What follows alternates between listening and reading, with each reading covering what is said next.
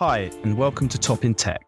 ChatGPT took off at the end of last year, and it showed the potential for generative AI systems to produce human-like, realistic text. And once the dust had settled and once the excitement had settled, it was quickly followed by a string of media stories about what this meant for education amidst headlines about students cheating using ChatGPT. Since then, different educational settings have used their own rules, they've established their own policies, and now even governments are taking a look about the appropriate use of generative AI in education. But to look into this further, Global Council commissioned some polling and some focus group research in the UK to test public attitudes and to drill down whether this really is an issue that matters to the public, and if so, what they think is the appropriate response both by governments but also by universities, schools, and other educational settings. My name is Colin Darcy. I am the regular host of this podcast, and I'm delighted to be joined today by Johnny Luck, who is a senior associate in our London office. And Johnny also leads our analysis on educational policy. And Johnny also oversaw the research that I just mentioned. So Johnny, thank you very much for joining me today. Before we jump into the research that I just mentioned, I wondered whether you might just sketch out for me and for the listeners about what the current policy dynamics are in the UK around generative AI in education. And by generative AI, we mean ChatGPT, Bard, and so on and so forth. Is this something that the government is starting to look at in a serious way? Or is it something where you have observed individual schools and academic institutions really being in the driving seat?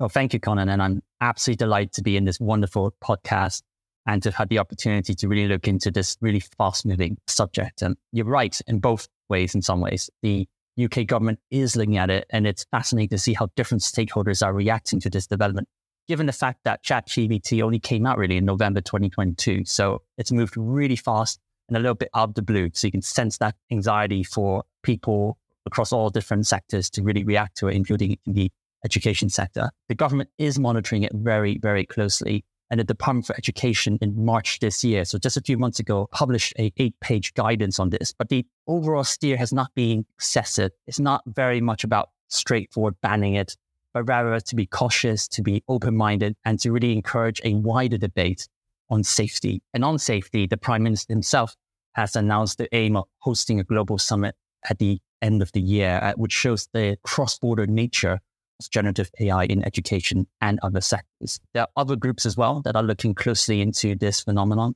The Joint Council for Qualifications, for example, it's an organization that covers many exam bodies and schools. They've also published guidance for teachers and exam centers on protecting the integrity of qualifications in the context of Gen AI use. For example, trying to make sure that teachers and exam centers are supported in detecting malpractice. And at universities, again, universities tend to control their own policies on that. But groups such as the Russell Group are also providing high-level steers. So there's a lot of caution, but there's also a bit of optimism in the debate, the potential to improve education, the potential to make administrative burdens easier. But the debate is ongoing. The rules are still being formed as we speak. So it sounds like there might be a slight gap between where some of the media discussion has been around this, at least earlier in the year when it was really, really topical, and what the policy and educational establishments are thinking about this, which sounds cautious, but also optimistic by the way that you've just depicted that, Johnny. And where the government's looking to get involved, it's not in a hard regulatory sense. It's more one where they are looking to provide guidance and advice to educational settings about how they think about deploying that, I guess, both on the pupil side, but also on teacher side as well. So let's jump into the research analysis that we commissioned. And I'd like to just get a sense for levels of public familiarity towards ChatGPT and generative AI. As someone who works in tech policy, you hear ChatGPT all the time. You hear about generative AI all the time. So you have a slight assumption that everyone knows it and everyone's used it and everyone's tried it. So it would be great to understand whether that is in fact the case and whether it is indeed, and other tools, well known and well used by the public. Great question, because we do often live in that bubble, right? Because we're industry watchers. We did our research, which targeted both marginal swing voters in key seats, as well as an online survey. And what we found is that actually the majority of people are still not familiar with this technology. But having said that, 3 in 10 voters in our survey have used this kind of tool or similar tools. which does show, despite the fact that it's not yet the majority, there has been phenomenal growth in this area, and it will continue to grow as applications widen, especially if more schools or state-run establishments adopt it, both in education or in other sectors such as in health. So the usage is getting broader. At the moment, the wider interest tends to be for younger adults under 34. We have over half of people under 34 that seem to have awareness or use of generative AI. London residents, so probably urban areas would, I suspect, be more adopting this tech. And interestingly, ethnic minorities as well. So it's growing from this base. We tend to find that once you hit a certain threshold, then the majority will start learning about it more and more. But for now, there's still some pockets of low public awareness. There is consequences to that because without a broad understanding of generative AI, there is risk of misunderstanding the potential risk and benefits. Certainly when we did this in focus groups, there was a lot of talk about the Terminator movie and things like that. And so it's really important to get into the frontier of understanding their concerns and find ways to alleviate those concerns or to actually address those concerns directly as necessary. So yeah, the confidence towards advanced AI are mixed so far, but it will change as we continue to see this technology adopted more broadly. I think the half of young people having used or being familiar with generative AI tools within 6-7 months, I think is when we did the research of 6-7 months of when ChatGPT launched, is pretty staggering. Yes, I mean, I totally take the point you make that there is these pockets and it's often not the younger people who are feeding through more directly into the attitudes of politicians and policymakers. Often that is older groups and the concerns that they have. But still, nevertheless, if you're an OpenAI or in Google or Microsoft, those are incredible figures in uptake. Something rarely seen, I think, for the launch of a new platform.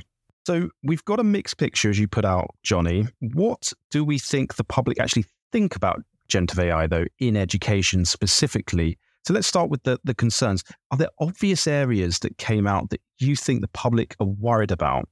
Yes. So what we did in our polling is we provided a range of different potential concerns, and we checked how those individuals reacted to that. And there are concerns. There's a particular large amount of people who are worried about hindering students' learning. So I could presume dumbing down on the way education is being taught, that there's a shortcut to learning through generative AI. Over about 45%, about 40% of respondents were worried about making it harder to assess ability. And that's a very timely thing to say because we're recording the podcast on the day of A-level results.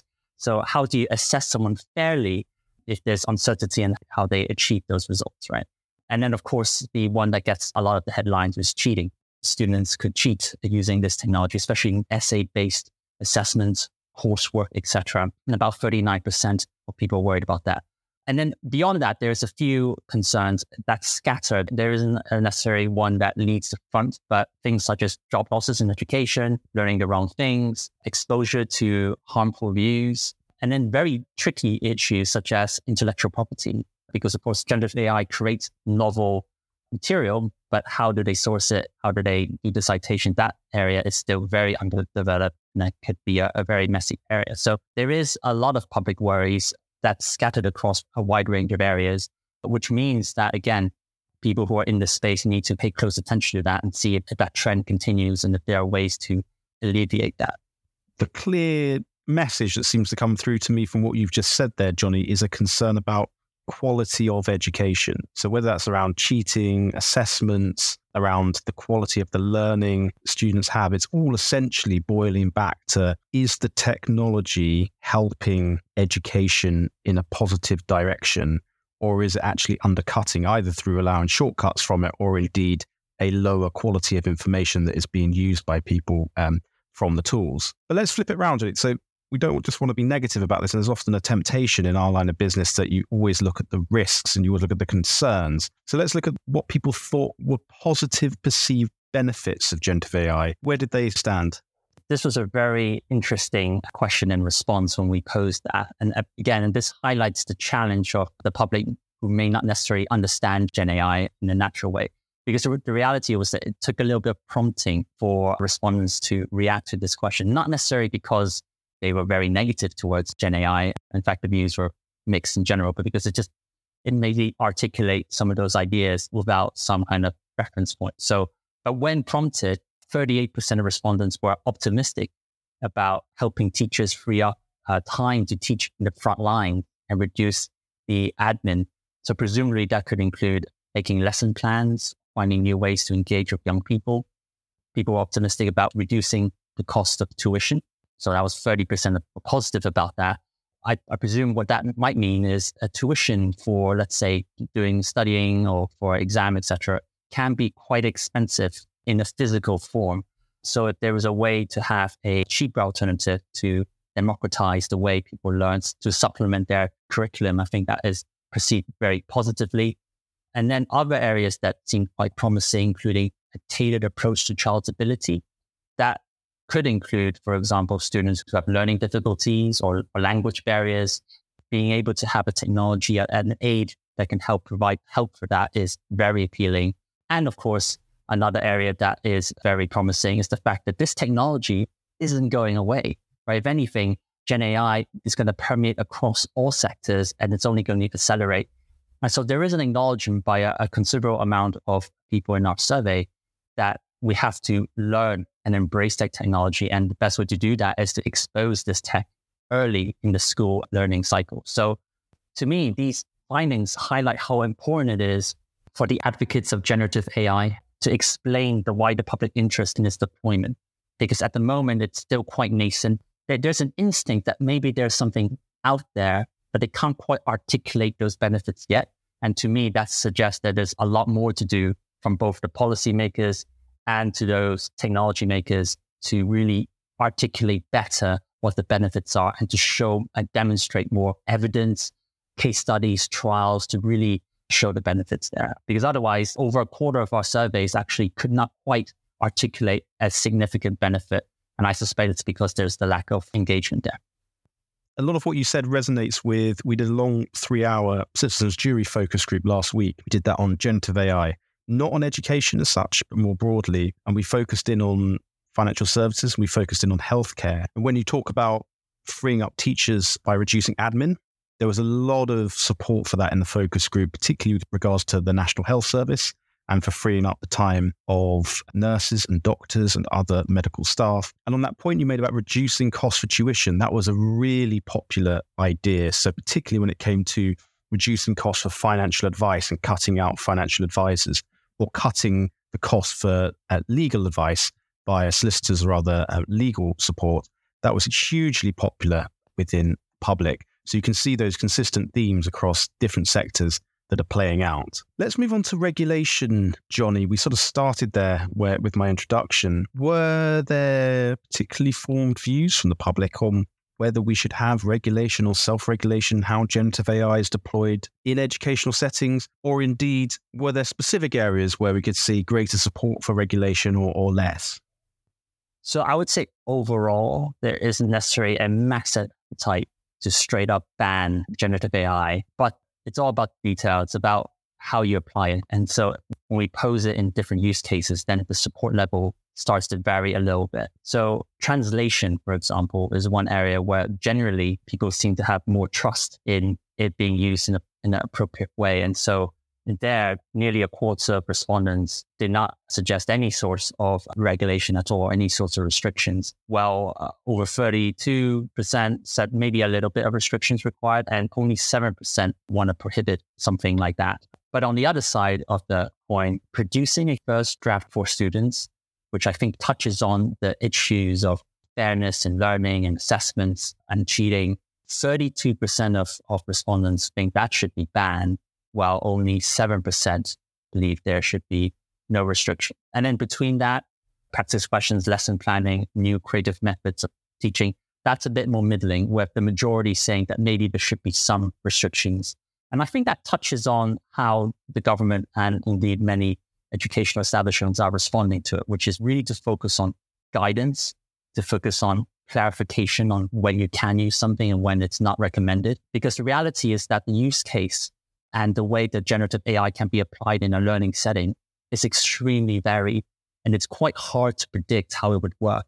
And indeed, if you do ban a technology like that, how would it work in practice? It can get really tricky, really fast, given the fact that people having access to laptops and Wi-Fi has really exploded over the last decade. And indeed, during the pandemic, many schools now have even more laptops or access to technology than before. So policymakers and those who set the rules and regulators are very mindful of being realistic. And bear in mind, the sector itself is already under quite a lot of strain. It's got a lot of different things to work on. They still are trying to catch up on post the pandemic.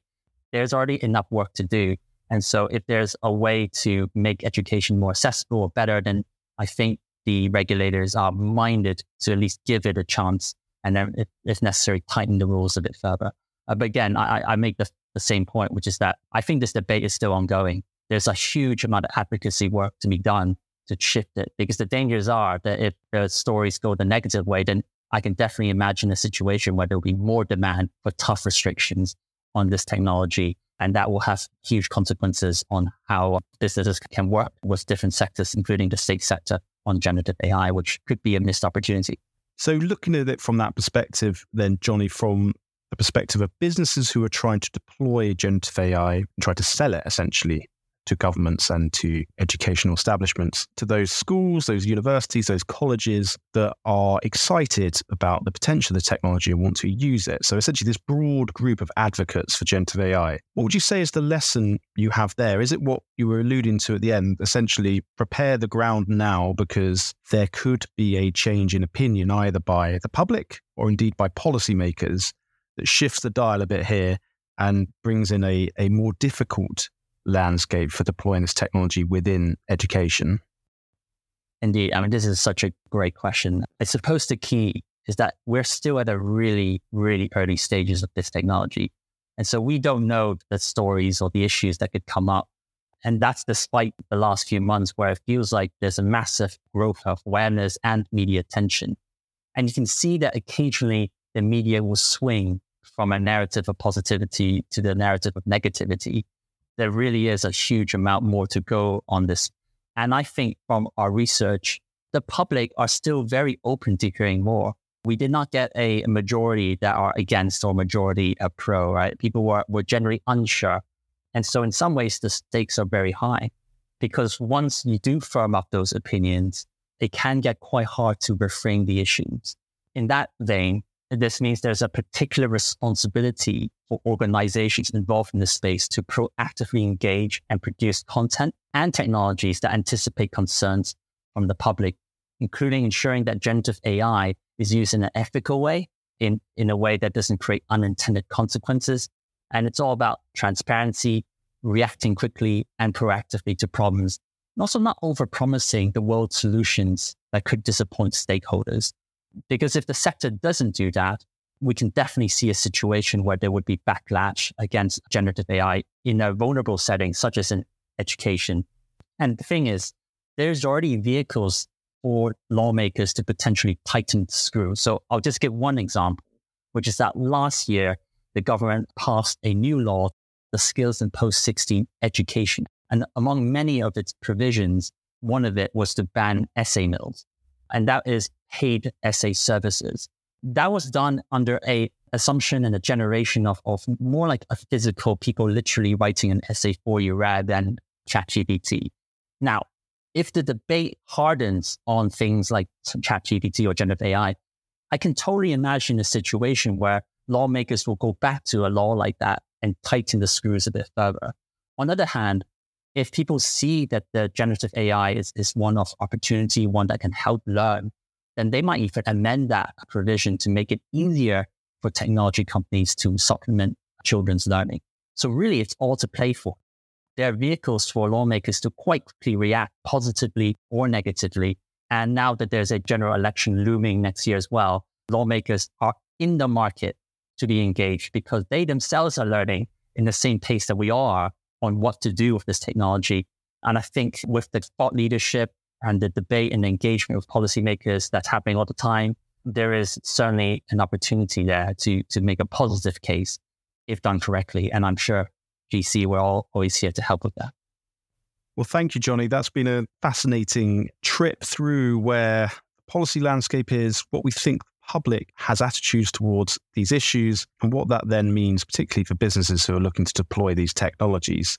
So thank you for taking us through that. We are commissioning other research that's going to be published in November, which will look at wider public, but also policymaker and regulator attitudes towards generative AI more broadly, and to try and chart the medium-term regulatory landscape over the next 2 to 5 years for generative AI in the US, in the UK, and the European Union. So keep your eyes peeled for updates from that, and we'll keep you posted as we do so. But thank you for joining us today. If you want more details about Johnny, or indeed the wider bunch of GC colleagues who are working on education policy, please go to www.global-council.com or look at the link in the podcast notes. Thank you for joining us, and see you next week. Bye-bye.